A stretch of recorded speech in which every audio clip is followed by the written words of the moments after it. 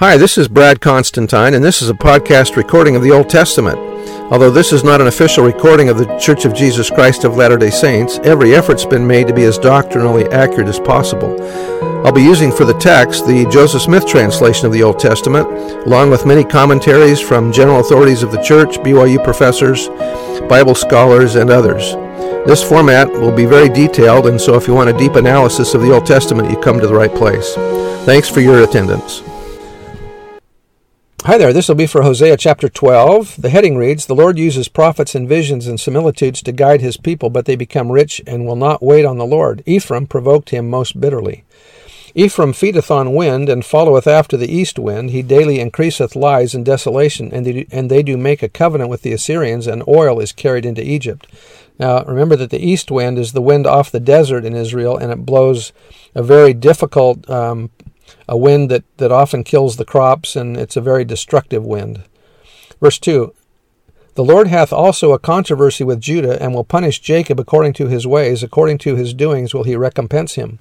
He took his brother by the heel in the womb, and by his strength he had power with God. Yea, he had power over the angel, and prevailed. He wept, and made supplication unto him. He found him in Bethel, and there he spake with us," or him. "Even the Lord God of hosts, the Lord is his memorial. Therefore, turn thou to thy God, keep mercy and judgment, and wait on thy God continually. He is a merchant, the balance of deceit are in his hand, he loveth to oppress.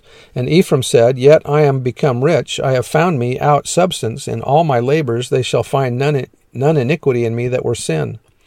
And I that am the Lord thy God from the land of Egypt will yet make thee to dwell in tabernacles, or tents, as in the days of the solemn feast. I have also spoken by the prophets, and I have multiplied visions, and used similitudes by the ministry of the prophets.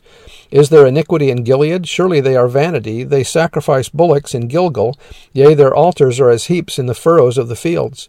And Jacob fled into the country of Syria, and Israel served for a wife, and for a wife he kept sheep.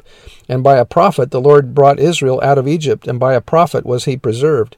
Ephraim provoked him to anger most bitterly, therefore he shall leave his blood or guilt upon him, and his reproach shall his Lord return unto him." So he's talking here about the justification for Israel to be taken captive. Anyway, that's the end of the chapter, and we'll see you next time. Bye.